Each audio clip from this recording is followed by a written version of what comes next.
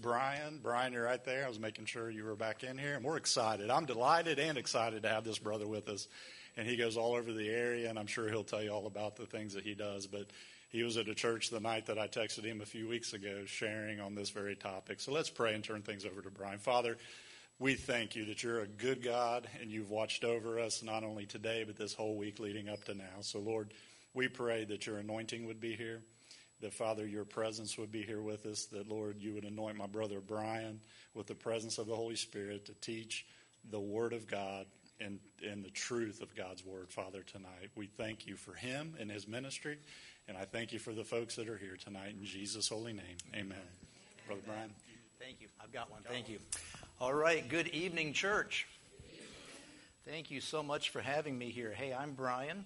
Thank you so much for that warm introduction, Pastor. So glad to be here. Tell you a little bit about us. Our ministry is called Early Earth Educators, and the whole purpose of our ministry is to show people that the Bible and science agree. Not that they just agree some of the time or most of the time. We believe that the Bible and science always agree 100% of the time. Because God, as you know, is God of the Scriptures. He is also God over all of creation. And when we're studying science, all we're really doing is studying God's creation. Whether we're looking through a microscope or looking through a telescope, if we're looking at something that God made, we're doing science. If we're studying his creation, we're studying what he has made, and that's just science. So it's not bad, it's not scary. And one of our missions is to show believers, it is to encourage believers to not be afraid of science. That you can totally embrace the Word of God from the very first verse all the way through the last verse and totally trust it because it's totally true from beginning to end. It's the infallible Word of God. And you don't need to be afraid of science because God does not contradict himself. So our mission is to evangelize the lost. We want everybody to know that Jesus Christ is the only way to the Father. We also want to encourage people like you. I assume most everybody in this room is a believer. We want to encourage the laity, normal Christians who may have heard, probably have heard many times, that science has contradicted or disproven the Bible. We want to encourage you to believe that's not true. On the contrary, science actually confirms the Scriptures. We want to equip leaders like your pastor with resources and information so they can also teach the same, right? That the Bible and science agree, and here's some evidence as to how they do. And ultimately, in everything we do, we want to exalt the Lord. That's our mission. Just so you know, I have a Master's of Divinity. That's a fancy way of saying I am a Bible nerd. My wife has a Master's in science. She's a science nerd, but she makes nerd look good. She actually has a master's degree in geology. So Christian, husband, father, teacher, author. I have my books here. And like I said, Bible nerd, my wife. Christian, wife, mother, teacher, knitter, and science nerd. She couldn't be with us here tonight. Typically we're together tonight. She's actually visiting our kids and our first ever grandchild up in Montana right now. So we wanted to make sure that we made that a priority. So she's not here tonight, but I'll brag on her in her absence. What do we believe, though? We believe that God made everything in 6 days. And when we say 6 days, we're not playing games with that word days. We don't mean 1,000 years or 1,000,000 years. 1,000 years like a day. We don't mean that. We mean 6 24-hour days, just like this day that we're in right now. By the way, did you know that this is John 3:16 day? I just heard that on the radio. It's March, which is the third month, and it's the 16th. So happy John 3:16 day. I didn't know that until I heard it on the radio. But we believe that just like this is a 24-hour day, that God made everything in 6 24-hour days. We believe that happened about 6,000 years ago, not billions of years ago. And we believe that the theory of evolution, which is our topic for tonight, the unscientific theory of evolution, we believe that never actually happened. We don't believe that we evolved. And we believe it's just a false, very unscientific theory. Now, when I say that to some people, here's what they think about me. They think that I'm just ignorant, that I've got my, should I move the microphone up or down? Or are you going to, you got it? Okay. They think that I just, have my fingers in my ears, I'm not listening to logic, and I'm just going la, la, la, la, la, and I don't want to hear the truth. Well, kind of a weird thing to say about me because I haven't always believed this. These aren't my old religious beliefs and my old ways that I'm stuck in. I actually used to be an atheist. I believed that God wasn't real, and I believed that the universe came into existence all on its own, through the Big Bang and through natural processes after that. That's what I used to believe. I also used to believe that not that the earth is 6,000 years old, but that the earth is billions of years old. I was told that, and I believed it. I also believe that you and I have monkeys in our family tree. Now, based on your experiences with your last Thanksgiving dinner, having relatives over, maybe you do believe you have monkeys in your family tree. I won't touch that. That's up to you. But I used to really believe in evolution. They taught it to me in school. They taught it to me through National Geographic, and I thought it was true.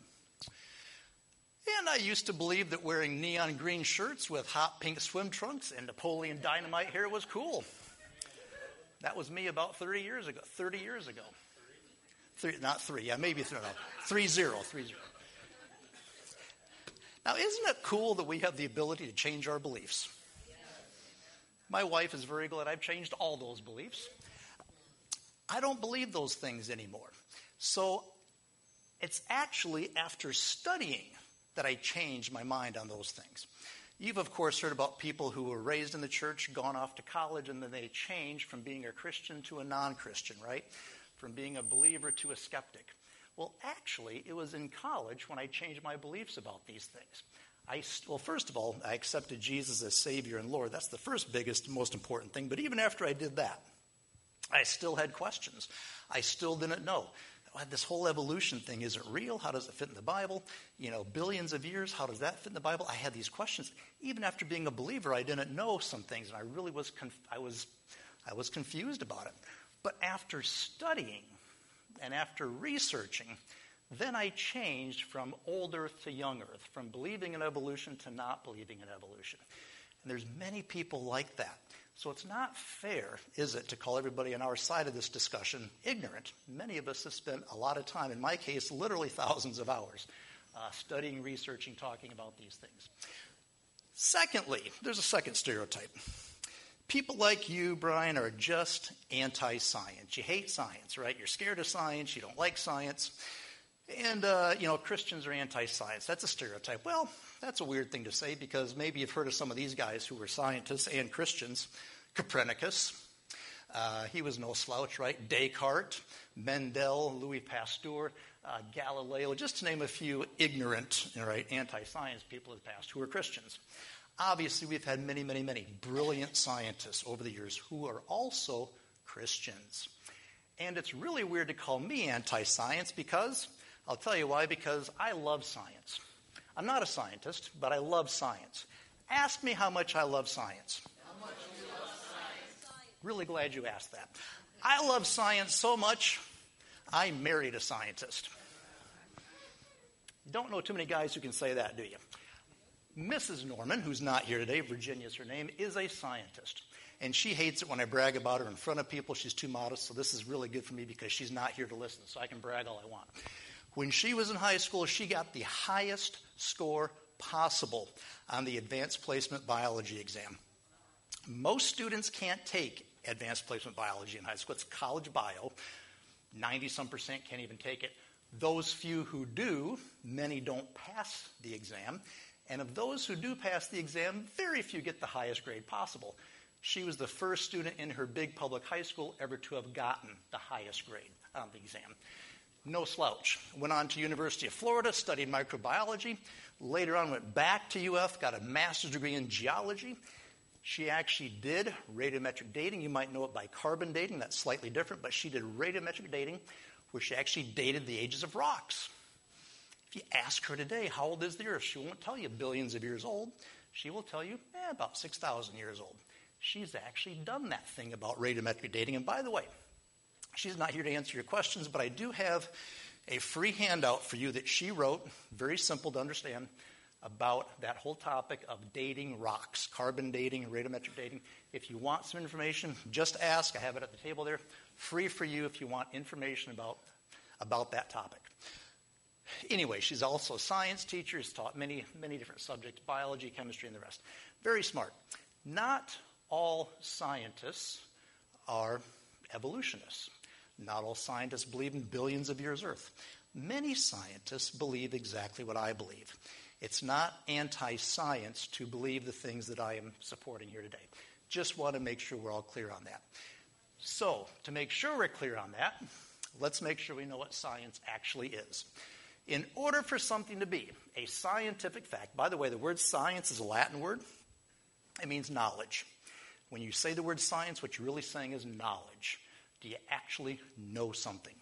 So, for something to be a scientific fact, something that we know to be true, it has to be two things, and here's where you get to participate. You've already been good participators, by the way, so say these two words after me. Say observable. Now say repeatable. Say that second word one more time. I see what you did there. Okay, good. All right, so if something is observable and repeatable, then we can call it, and only then can we call it a scientific fact, something that we know for sure is true. When I do a presentation like this for a youth group, I typically have a table set up with 3 water bottles, a little bit of water in the bottom of each bottle, and I say, students, I have a hypothesis. I believe that none of you in this room can flip a water bottle. Would anybody like to test my hypothesis? And like 25 hands go up, because they all want to show me that they can. And so I call 3 people up, stand up there, I got 60 seconds. I bet you can't flip a water bottle more than once. Ready, set, go. And they all start flipping, and sure enough, every single one of them can flip that bottle at least 2 or 3 or 4 or 5 times in a minute. So what have we just done? We've just done a scientific experiment. I produced a hypothesis. Nobody can do this. Let's see if you can. We just observed them doing it. They repeated the process. 3 people did it. Boom. We just proved my hypothesis wrong. Yes, we can flip a water bottle. We observed it, and we just repeated it. That's a simple example of science. If you can see it, or detect it with one of your senses at least, and repeat it, then you can call it a fact. There are 2 big areas, however, where we can't. There we go. Okay, that's what I meant to put up. If anything is observable and repeatable, it's a scientific fact. Anything that is not observable and repeatable is not a fact, but what's that bottom word? It's a belief. Might be true, might not be true. We've not proven it. Maybe we can't prove it, but it's a belief, not a fact, so we don't actually know. 2 huge areas where we don't have scientific facts. We only have beliefs. One is very obvious. It's the future. Do we presently have any scientific facts about what's going to happen tomorrow?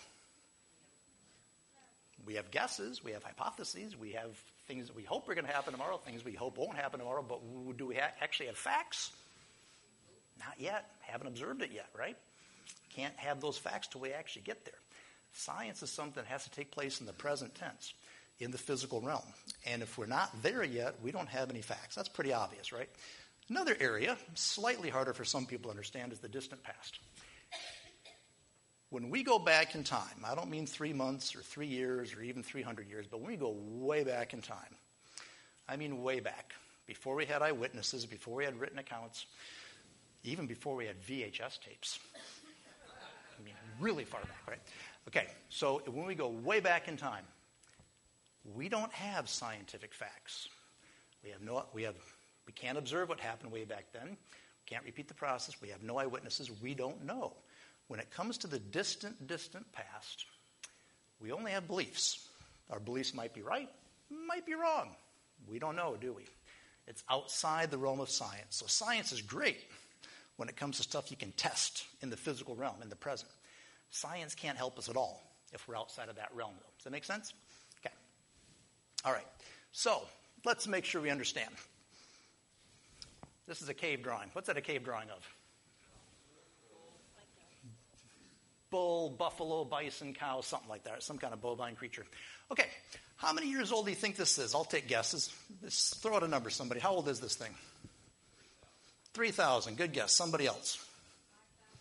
5,000. Another good guess. One more guess?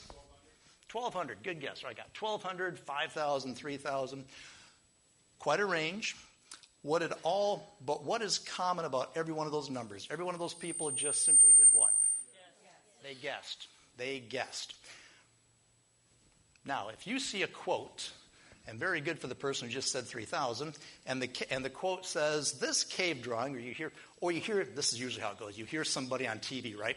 And this person has a really good, thick British accent. They sound so intelligent with that British accent, right?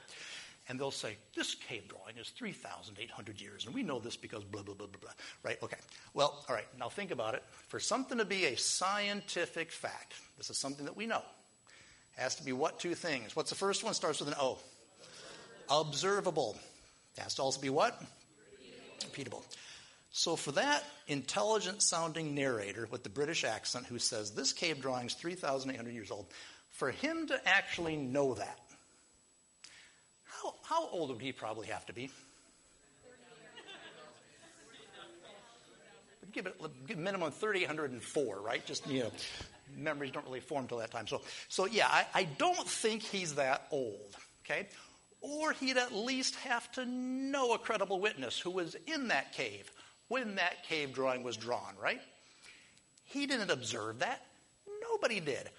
Actually, somebody did. God did, of course. But who is the only other person besides God who actually knows how old that thing is? The person who drew it. Thank you very much. We have an intelligent crowd, Pastor. You've trained them well. Well, guess what? There is a person in this room who knows the answer.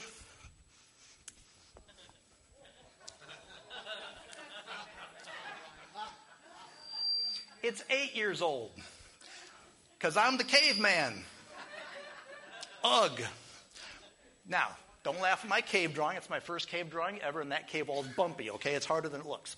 But anyway, just because we see a drawing on a wall does not mean that it's thousands of years old, and it doesn't mean that some guy with a club over his shoulder drew it.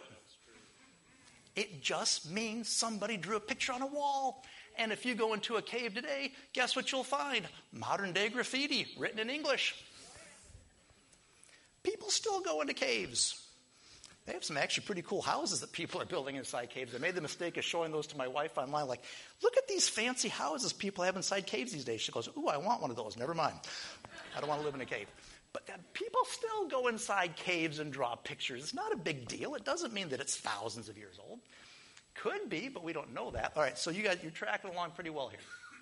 All right, so fact and belief. We got to set this up before we go to evolution, just to make sure we understand. So there are facts. These are things we can prove. And there are beliefs, things that might be true, but we can't prove them, right? So here's a quote. Ready? The last dinosaur died 65 million years ago. You tell me, is that a fact or a belief? That's a belief. Maybe you're catching the color coding going on, right? Green is fact, red is belief. But I think maybe you figured that out even without that. Because for somebody, and this is what they say all the time, kids' dinosaur books, textbooks, whenever you hear almost anything about dinosaurs, that's like the first thing they say. Blah, blah, blah, millions of years ago. For somebody to actually know that, how old would they have to be? Now, some of those guys are old, but they're not that old. Nobody witnessed the last dinosaur dying. Don't know for sure the last dinosaur did die, for that matter. I don't think there's dinosaurs roaming around, don't get me wrong, but to actually know that, you have to observe it. They don't know that. They're guessing that. That's their belief. They're welcome to it, but it's just a belief. All right, let's do one more of these.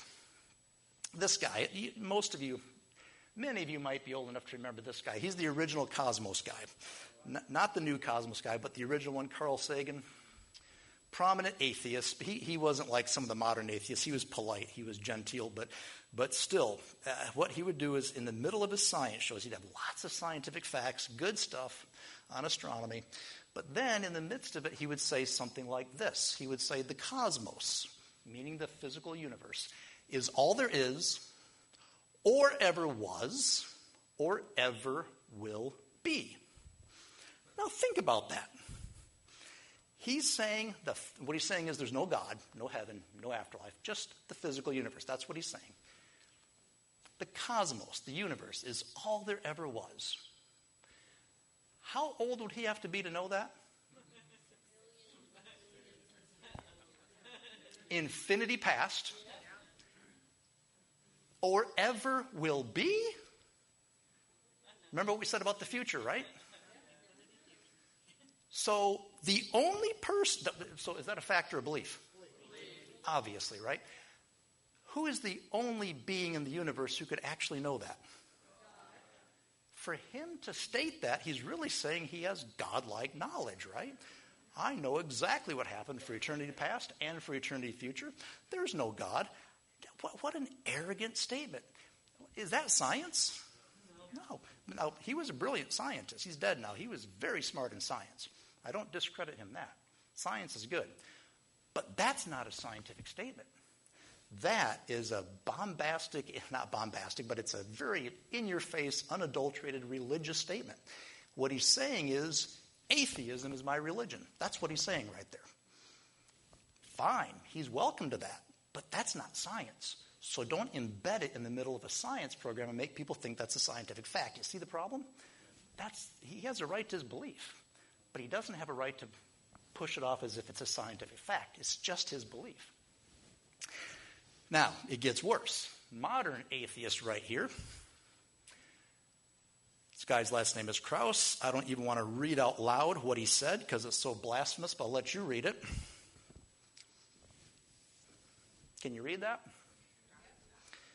You see, he believes that billions of years ago, stars exploded, and the stuff of the stars eventually formed the planets, ours included, and that eventually, over natural processes and millions of years, the stuff, the chemicals in the ocean formed into the first life. Nobody can explain how that happened because we've never seen it happen, but they say it formed into life, and that life eventually developed and evolved and eventually became human beings after millions of years. So, Jesus didn't die for your sins. He says the stars died so you could be here today. That is is that a scientific statement? He wasn't there billions of years ago. He doesn't know that. He believes that. And you might know Neil deGrasse Tyson. He's the modern cosmos guy. And he believes the same thing that Mr. Krauss does. He says, you, me, everyone, we are made of star stuff. Okay. He didn't see stars explode. He believes it. He has a right to say it and believe it. But please don't tell us that's a scientific fact. Mr. Tyson, it is not. It's his belief. He said one more thing here, and this is moving into our topic now finally for the night. Making sure we know the difference between fact and belief. We'll now move into the topic of evolution.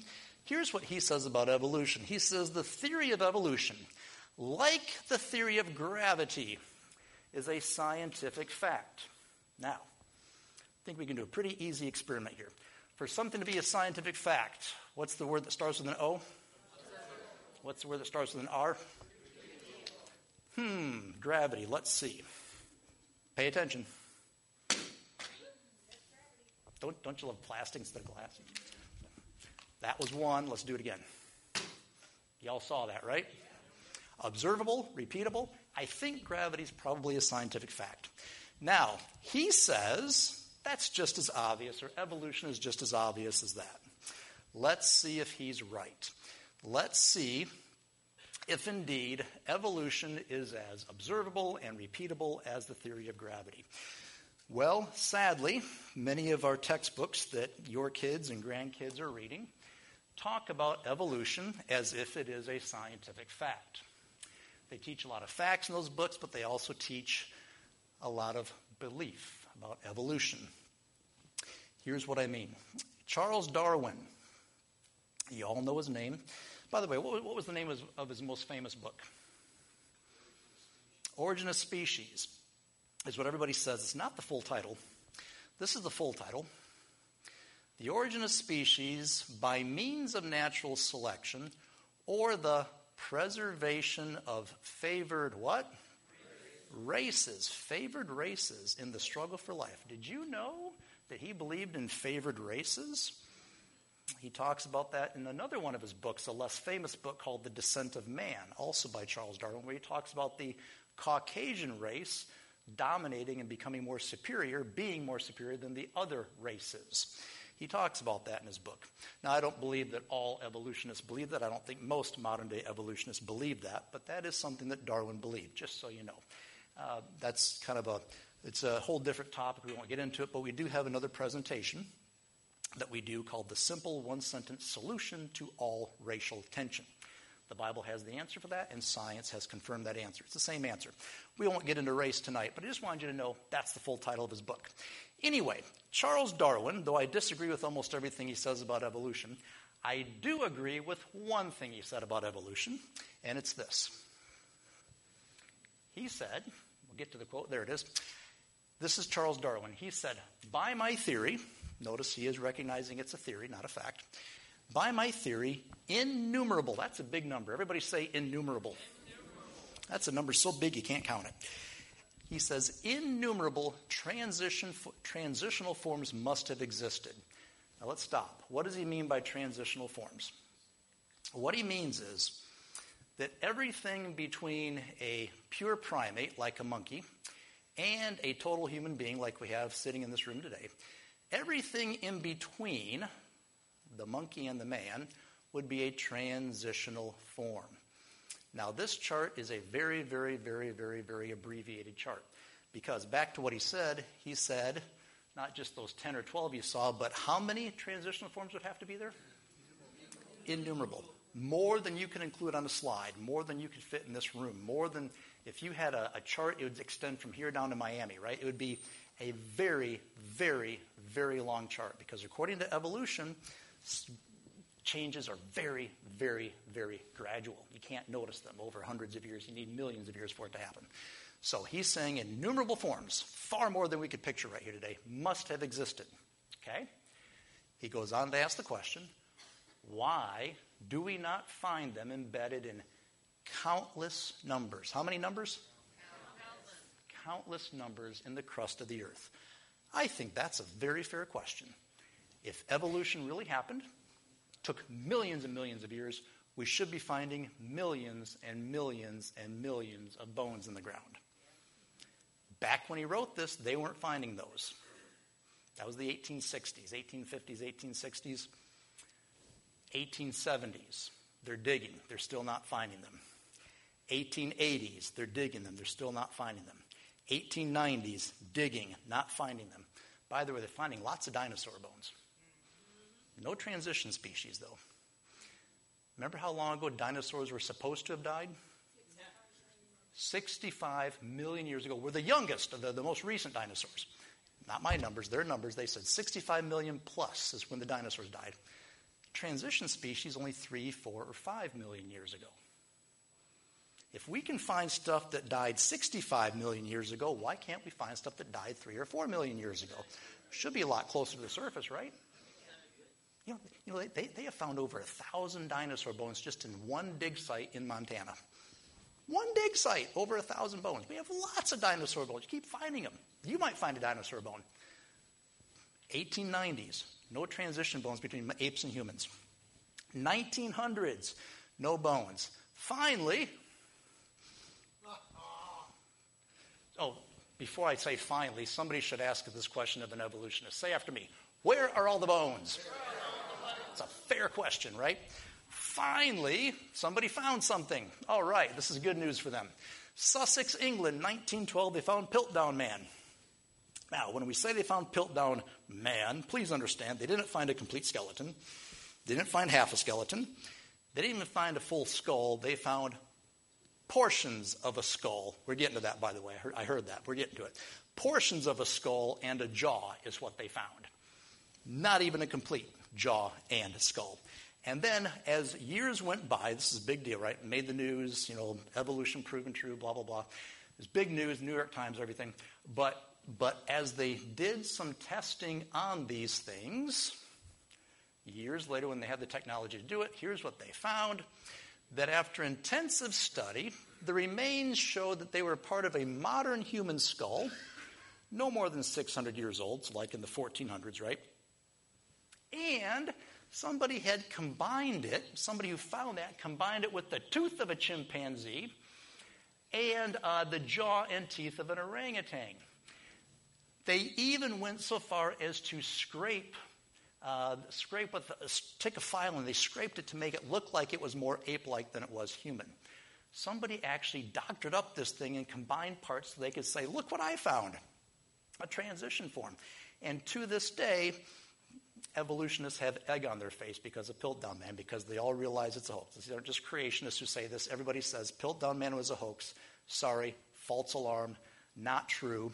No such thing as Piltdown Man. Oh, and here's the New York Times, by the way, back then. This is 1912, December 22nd. Darwin theory proved true. And I thought fake news was just a modern thing. This is going on back in 1912. So, 1900s, no bones. A great question for an evolutionist is what? Where are all the bones? They should be there. Darwin said they should be there. All right, well, the 1920s came along and they finally found some again. They found Nebraska Man. Hey, do you know where they found Nebraska Man? You guys have studied this before, haven't you? Very good. Well, Nebraska Man was a huge deal. Now, they put him in this is the 1920s, they put him in the textbooks, and that became a big deal. They had the Scopes monkey trial because of that. You've heard of that, right? Big deal. Shall we or shall we not teach evolution to school kids? Well, the verdict of the Scopes monkey trial, sadly, was yes, we should teach evolution to kids in schools. This was 100 years ago. They actually used Nebraska Man as evidence in that trial to show that evolution is true. Well, that went on for about 10 years until more evidence came out that when they found Nebraska Man, they didn't really find a full man. They didn't really find even half of a man. You're seeing a pattern here, aren't you? They didn't find even a full skull. You know what they found? Not even a full jawbone. They found one tooth. One tooth. They drew pictures of Nebraska Man. Now, you got to be a really good police sketch artist to know what a guy looks like after just finding one of his teeth. They drew pictures of the guy's wife. You got to be a really, really good sketch artist to know what the guy's wife looks like by finding just one of his teeth. And this was in textbooks. This was evidence for a trial, for crying out loud. So they keep digging. They find more teeth that belong to this thing. And once they examined all the teeth, they found out still no skeleton, just teeth. But even with the teeth, they eventually found out, oh, wait, this isn't a man after all.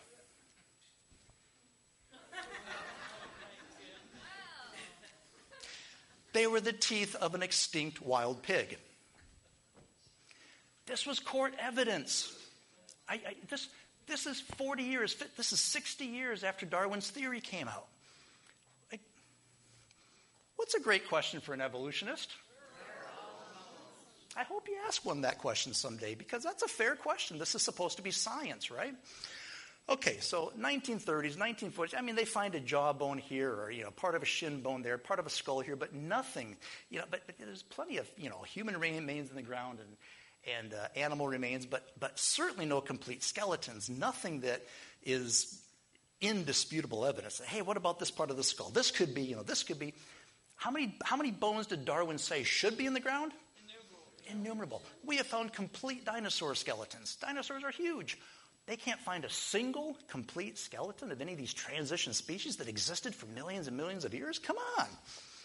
Finally, in the 1970s, they found something. They found, the fancy name is Australopithecus afarensis. Now, if you say that with a British accent, you'll sound very intelligent. So say after me. Ready? Australopithecus afarensis. You sound very intelligent. But most people just call her Lucy. Okay, so when I was in 9th grade, still not a believer, subject to the teachings of the public school system and National Geographic and Cosmos and shows like that, I believed what my teacher told me, as most students probably do. And I believed what she said when she said that Lucy was my ancestor. She told me that Lucy was her common ancestor. There's a picture of Lucy in a museum right there. You can maybe see the wording on the placard that says, "The human story begins." This is our relative right here, right? That's what I was taught as a child in school, and that's what I believed. So I was taught that Lucy's our ancestor. I saw pictures of Lucy with very human-looking eyes. By the way, no modern-day apes have whites of their eyes that you can see. Humans do, of course. Apes do not. You just see brown and black. But they draw pictures of Lucy with the whites of the eyes, kind of looking up as if she's thinking about something. Pictures of Lucy with human-looking eyes and a nice smile. Again, I want you to be thinking about fact versus belief as you're looking at these slides here. What's the difference? Textbooks and magazines showed pictures of Lucy and her family. Okay, she's holding her baby there like a good mom would, right? Looking off in the distance, she's thinking about something. And people were very excited. This was found like in 1973. In the 70s and 80s, this was big news. BBC Online says that she was one of the most important fossils ever discovered. Now, we have a lot of fossils. Remember, 1,000 dinosaur bones just in one site have been found. We have thousands upon thousands upon thousands upon thousands of fossils. You can go outside here in Florida and find coral fossils. It's easy. Fossils are everywhere in the ground. But this fossil was one of the most important ever discovered. Huge emphasis on Lucy right here, right? Okay. So just so you understand, this is a really big deal for evolutionists. Finally, I got to meet Lucy. I even brought her with me today. I have an exact replica of Lucy. Would you like to see her? I'm so glad you said yes, because if you hadn't, I don't know what I would do right now. I also brought my lunch, too, because Pastor said I could preach for 3 hours. So, no, actually,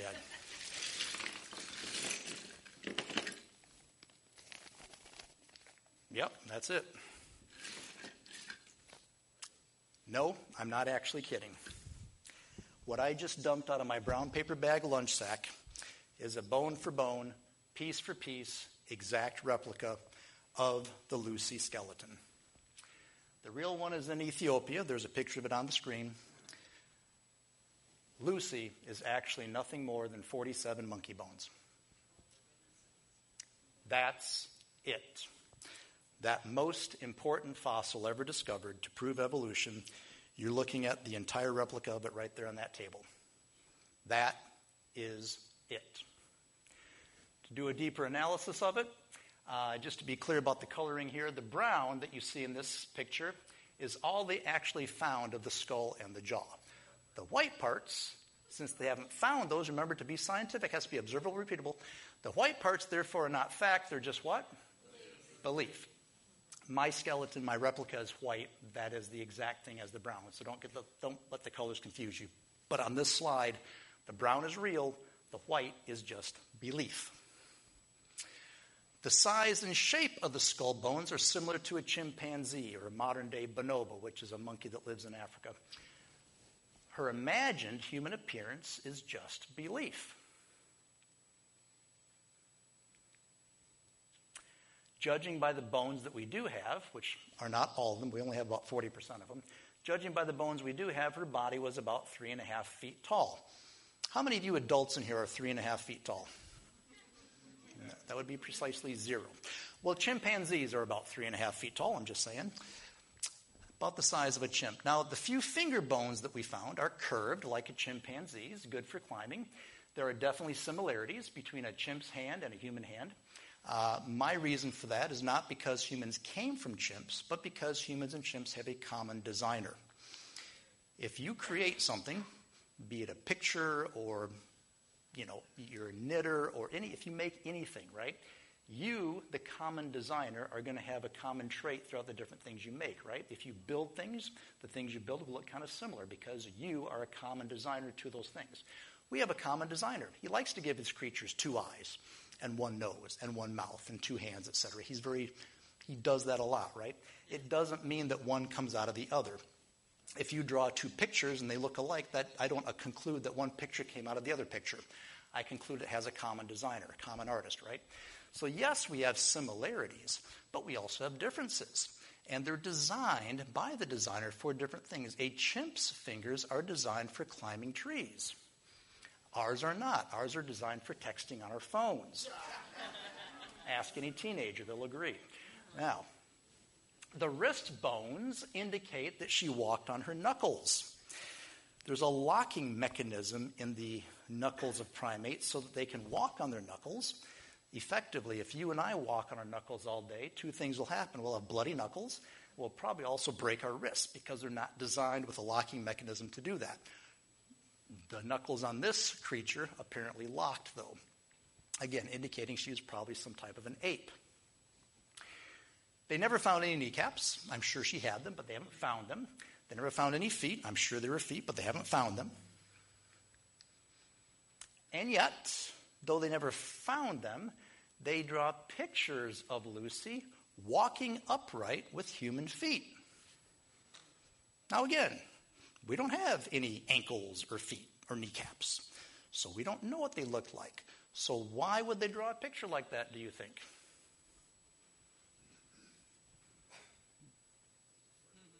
I think because there's an agenda here.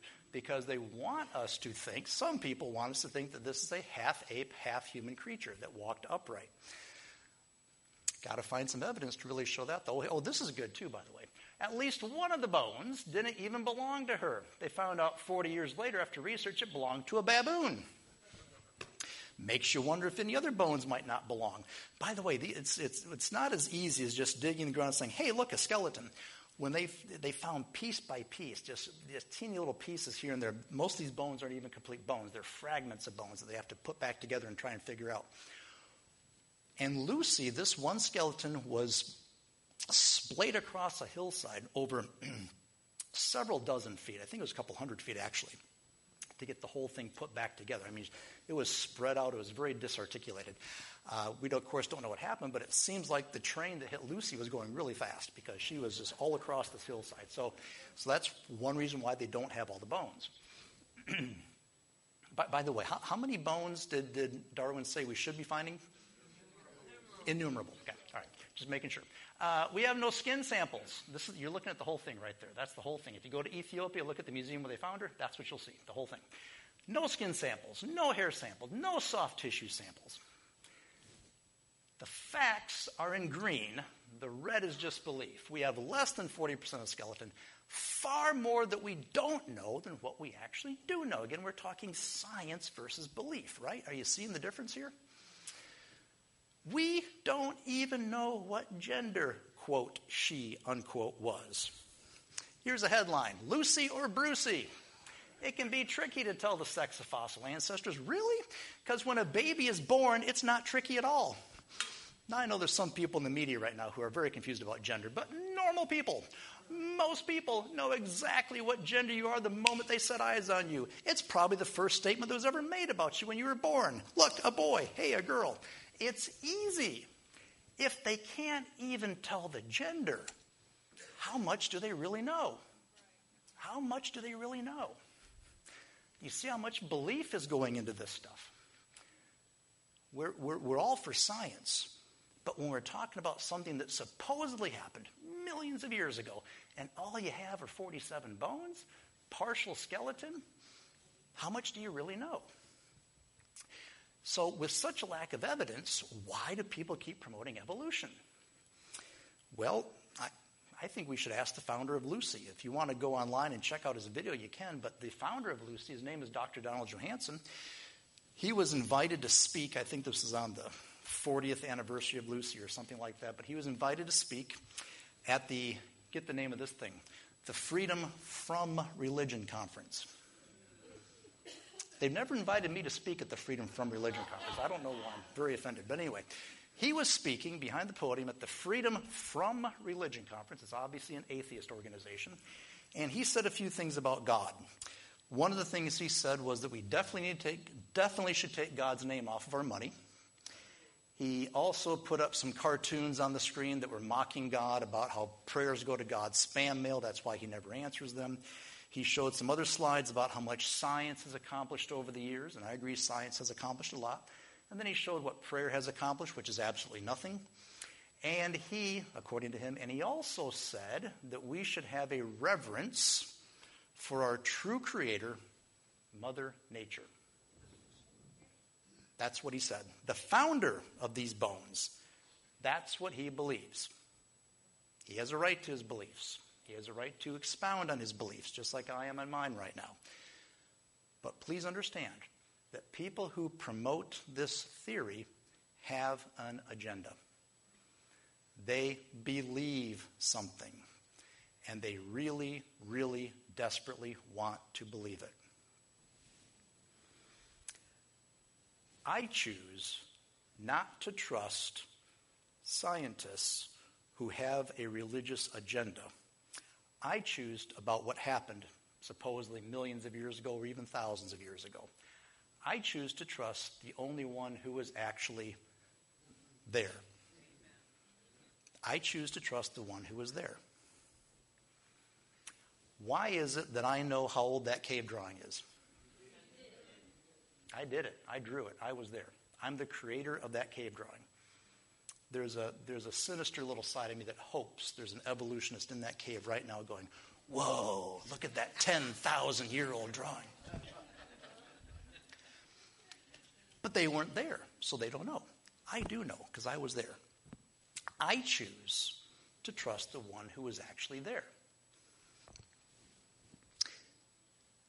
And I think it's really important that we understand our true ancestry. Let's be honest, right?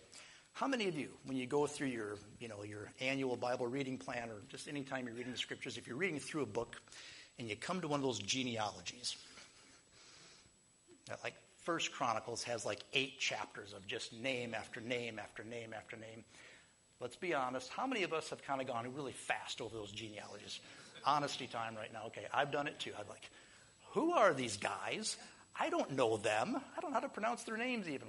Why is God taking up pages of scripture with genealogies? Why do we care, right? We've been there. You've been there. I think I figured out one reason at least why God includes genealogies in the scriptures. We need to know our ancestry. We need to know where we come from. Is anybody in our society today struggling with identity? You think? Yeah. I think probably God foreknew that would happen. And I think one reason, at least, why he included genealogies is because he knew that we would need to know who we are, what our identity is, where we came from. So I'm going to read a portion of a genealogy here. It's from Luke chapter 3. And it's a backwards genealogy. This is, in other words, it's starting with the most recent person going back in time. So reading part of the genealogy in Luke chapter 3, I want you to catch this. Jesus himself was about 30 years old when he began his ministry. He was, as legally calculated, the son of Joseph, the son of Heli, the son of Matthat. And we're going to skip about 40 generations here, all the way back to Noah, the son of Lamech, the son of Methuselah, the son of Enoch, the son of Jared, the son of Mahalaleel, the son of Canaan, going further back in time, the son of Enosh, the son of Seth, the son of Adam, the son of God. Did you catch that? You are not just a son or daughter of Adam. You are a son or daughter of who? God. That's your ancestry. That's who you come from. You're not just of human origin. You're certainly not of monkey origin. But you're not just of human origin. You go all the way back, the genealogy says, to God. Everybody in this room is a son or daughter of Adam and Eve. We're in that line. And they come directly from God. That's our ancestry. You do not come from a pile of bones. This is not your distant relative. Your distant human relative is Adam, but the first one is God. That's who we come from. And I think people desperately need to hear that message. You were made, and this is how I like to end my presentations, by giving the gospel. I would imagine most everybody here has probably accepted Jesus Christ as Savior and Lord, but I'm going to say it anyway if that's okay with you, because I think it's so critical that we understand that every person in this room, every person you ever meet, is made in the image and likeness of God. Genesis 1, then God said, let us, reference to the Trinity there, Father, Son, Holy Spirit, let us make mankind in our image, after our likeness. You're made in the image and likeness of Almighty God, so that we may rule over the creatures and fish of the sea, other birds of the air. We didn't come from monkeys. We were created completely distinct from monkeys, and to have dominion over them as we're ruling the earth in ways monkeys never ever possibly could. Next. Or we can just stay on the slide forever. That works too. Did I turn it off? Maybe God's telling me to read the whole verse. There we go. Okay. Your lineage goes back to God, but the family relationship was broken due to sin. God created mankind in his own image. Perfect, by the way. Can you imagine living on earth with perfect people? We're going to live in the new heavens and the new earth with perfect people. Thank God for that, but we can't hardly imagine that now. In the image of God, he created them. Male and female, he created them. For this is the way. And because we marred that relationship with sin, because we broke that relationship, that perfect relationship we had back in the garden with Adam and Eve and God, because that was broken, we had to have a way to restore ourselves with God. We couldn't do it on our own. So what he did is he sent his son. For this is the way God loved the world. He gave his only begotten son so that everyone who believes in him will not perish but have eternal life. Do you understand that you're loved so much by God that he chose to put on flesh, come down, take all the yuck of humanity upon himself so that you could have that relationship restored? He didn't do that for primates. He didn't need to. They can't sin. You can. You have a choice. That's part of being made in God's image. In order to have the ability to love God, we also have to have the ability to hate God, reject God, right? Because we've chosen to reject him in our sins, there had to be a way to restore us to him, and that's what he did. He gave Jesus Christ to us so that we could have that relationship restored. For God did not send his Son into the world to condemn the world, but that the world should be saved through him. And that is the message of the gospel, and that's the message that the world needs to receive. They need to hear, young people need to hear, really most people need to hear, that they are not just hapless, accidental, eventual descendants of monkeys. You know what's interesting? We tell kids that they're advanced animals, and then we criticize them and punish them when they act like it. Right? They're not animals. They're not animals. They're people made precious in the image of Almighty God. Their ancestry is God. That's the message people need to hear. You're actually, and by the way, he's King of Kings and Lord of Lords. So if he's the king and he's your father, what does that make you? The two words start with P. If he's king and he's your father, you're a what? Prince and princess. So if you haven't accepted that salvation through Jesus right now, let me just say it's A, B, C, D, easy. A, admit you're a sinner. Are there any sinners in this room besides me right now? Okay, good. All right. I'm not alone. If you admit you're a sinner, that's the easy part, right? I actually did talk to a guy not too long ago who said, I tried to give him the gospel plan of salvation. I said, well, the first step is, A, admit you're a sinner. Are you a sinner?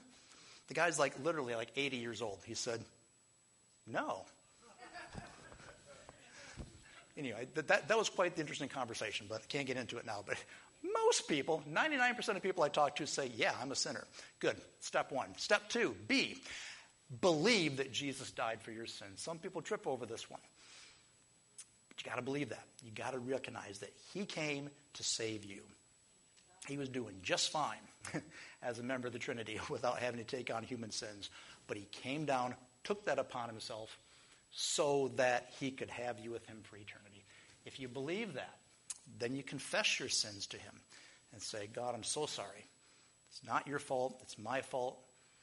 I sinned. I broke the relationship. I know you came to restore the relationship. Please forgive me of all my sins in Jesus' name. I don't want to die and pay for my sins. Would you please take them for me? And if you say that and mean that, you're just as saved as I am. And then we show him that we love him and that we really are part of that relationship by dedicating our lives to him. Because we owe him everything, right? I don't know about you, but I'm twice owned. If you make something, if you create something, who's the owner of that thing you create? You are, right? The creator. I'm created, so I'm owned by my creator. And I've been purchased by my creator. Not just with money, not just with gold, but with his blood. I'm twice owned. I own my life. So, if you'd be okay with this, I'd like to lead us in a prayer.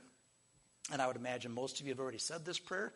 But if you don't mind saying it out loud right after me, I think it'd be good, because then if anybody is in this room who hasn't yet said it, They can say it for the first time. They can give their lives to Christ, and they won't stand out because we'll all be saying it. How's that sound? Sound good? So I'm going to lead us in a prayer to admit, believe, confess, and dedicate. So if you'll say this with me, I'm going to pray right now, and then we're going to wrap up with one other thing, and I'll close. So if you can say after me, Heavenly Father,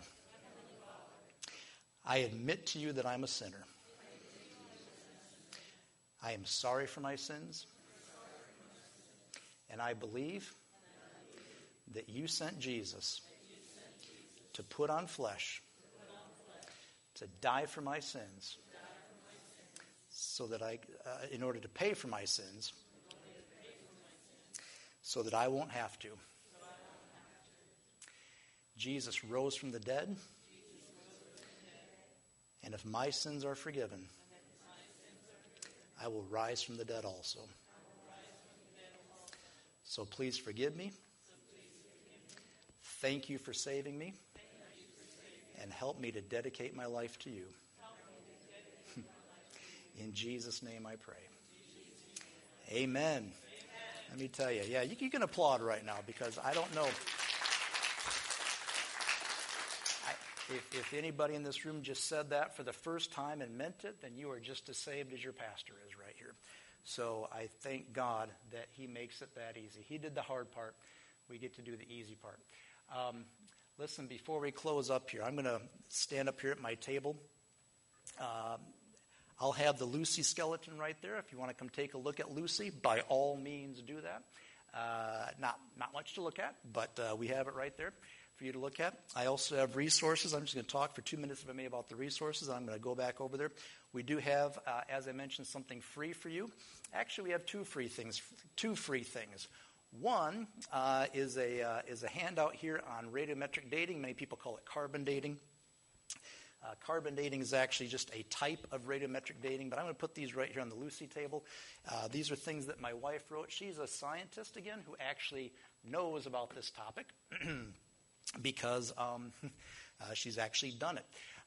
So you can read what she has to say about that, free of charge. Also, I want to give you this brochure for free called Question Evolution, 15 questions for evolutionists. And I'm going to give this to you if you will just come up to me and ask me one simple question. I'll be standing right there. Here's the question I'd like you to ask me. I think you already know the answer. What? You are good students. Okay. So if you'll come up and say to me, where are all the bones? I'll say, that's a great question for an evolutionist. Here's 15 more questions for an evolutionist. Again, no charge for that. I like to have everybody leave with something in their hands that they can take home with them and say, wow, I don't have to believe this nonsense. This is just a theory. It's really a religious belief. Evolution is about our origins. Not a Christian religious belief, but an atheistic, naturalistic, humanistic religious belief about where we came from. It's not science. You don't have to believe it. Finally, I have lots of other resources up here. We have those green bags. They're called the Mega Packs. We have lots of resources inside of those if you really want a good, thick bunch of stuff to take home on different topics: dinosaurs, evolution, carbon dating. How do we see distant starlight from stars that supposedly are billions of years away? Just stuff like that is in the green bag, the Mega Pack. If you don't want to spend that much, don't need that much, we have a $5 basket right there. The basket closest to Lucy is the $5 basket. Lots of DVDs, lots of booklets, different topics. All of them show different ways in which the Bible and science agree. That's a buy 3, get 1 free. So for $15, you get 4 good resources. And if you don't want to spend that much, we even have a dollar bin on the far left by the shirts over there. Shirts are $20, by the way, but the dollar bin right next to it. Again, lots of topics, all of them showing different ways the Bible and science agree. One more thing, my books. If you're not really thick into science, but you know somebody who likes to read fun books. Again, I'm not the scientist of the batch here. My wife is that. But I like to write books that captivate the minds, and so I've written an adventure-filled series, kind of like Chronicles of Narnia. It's that type of a read. Who are they for? They're for believers like you, who maybe have heard a lot of false things, and you want to see ways in which the Bible and science agree. That's what these books are for. They're for people who might not be into science-y stuff, but they do enjoy a good novel where you follow the lives of the characters. Actually, you get to go back in time in these books to life on earth before the flood, before Noah. where you get to meet people who are 900 years old. How they live that long? Well, you find out along with the actors, the characters in the book. Dinosaurs living with people? That's not true, is it? Well, you get to find out how it actually was true as you read the books. So for believers, they're also good for skeptics. I used to be a skeptic. I have a big heart for young people who have been told lies, and they believe the lies, and they're distant from Christ because of that. So if you know skeptics, young or old, who might not read the Bible, they might not come to church with you, but they might read a fun book, it'd be a good thing for them. And finally, I'm especially big heart for teenagers. I don't know if you've been paying attention to what's on the bookshelves targeted to teens, but there's some wicked, wicked stuff out there. Stuff that promotes sorcery, witchcraft, kids killing other kids, relationships romantically with vampires. I mean, just all kinds of filth is on the shelves targeted to kids. And that's why I write these books, especially for middle schoolers and up who want to read something that's clean, that's Christian, and that activates the mind. They're fun, they're humorous, so I have those books. If you buy both, you get a deal, you get a discount, and you get a free DVD along with them. Actually, any free thing from the basket you want. So get both books and a free item just for $35. And we do take debit, we do take credit, we take firstborn offspring, we take whatever. Yeah. So anyway. All right, that's it. Come see me at the table. Thank you so much for having me here. I've really enjoyed this. You've been a great, responsive audience. I love that. And we are early earth educators. And please remember, no matter what the topic is, the Bible and science always agree. Thank you so much. Amen. Thank you, Brother Brian. Let's give another hand for Brian. Appreciate him being here. And I won't keep you. The Bible encourages us to always be prepared to give a reason for the hope that we have. So resources like what he has up here, and I encourage you to come up and take advantage of that. I literally had this thought. I didn't know he was specifically going to be teaching on evolution tonight, but I got in behind a car that was pulling into my neighborhood just 2 days ago. I think it was Monday. And they had, at first I thought it was one of the fish symbols, right? Has anybody seen one of the ones that say Darwin has a little feet? Well, I ran them off the road. No, I'm kidding. I'm kidding. I did get close enough to their bumper to see if it was a fish or a Darwin, but I had this thought. I genuinely had this thought. If I was ever able to lovingly start a conversation with somebody, how would I answer any questions that they had? So these are very important resources. And how many thank God for people that are smarter than you are? I do.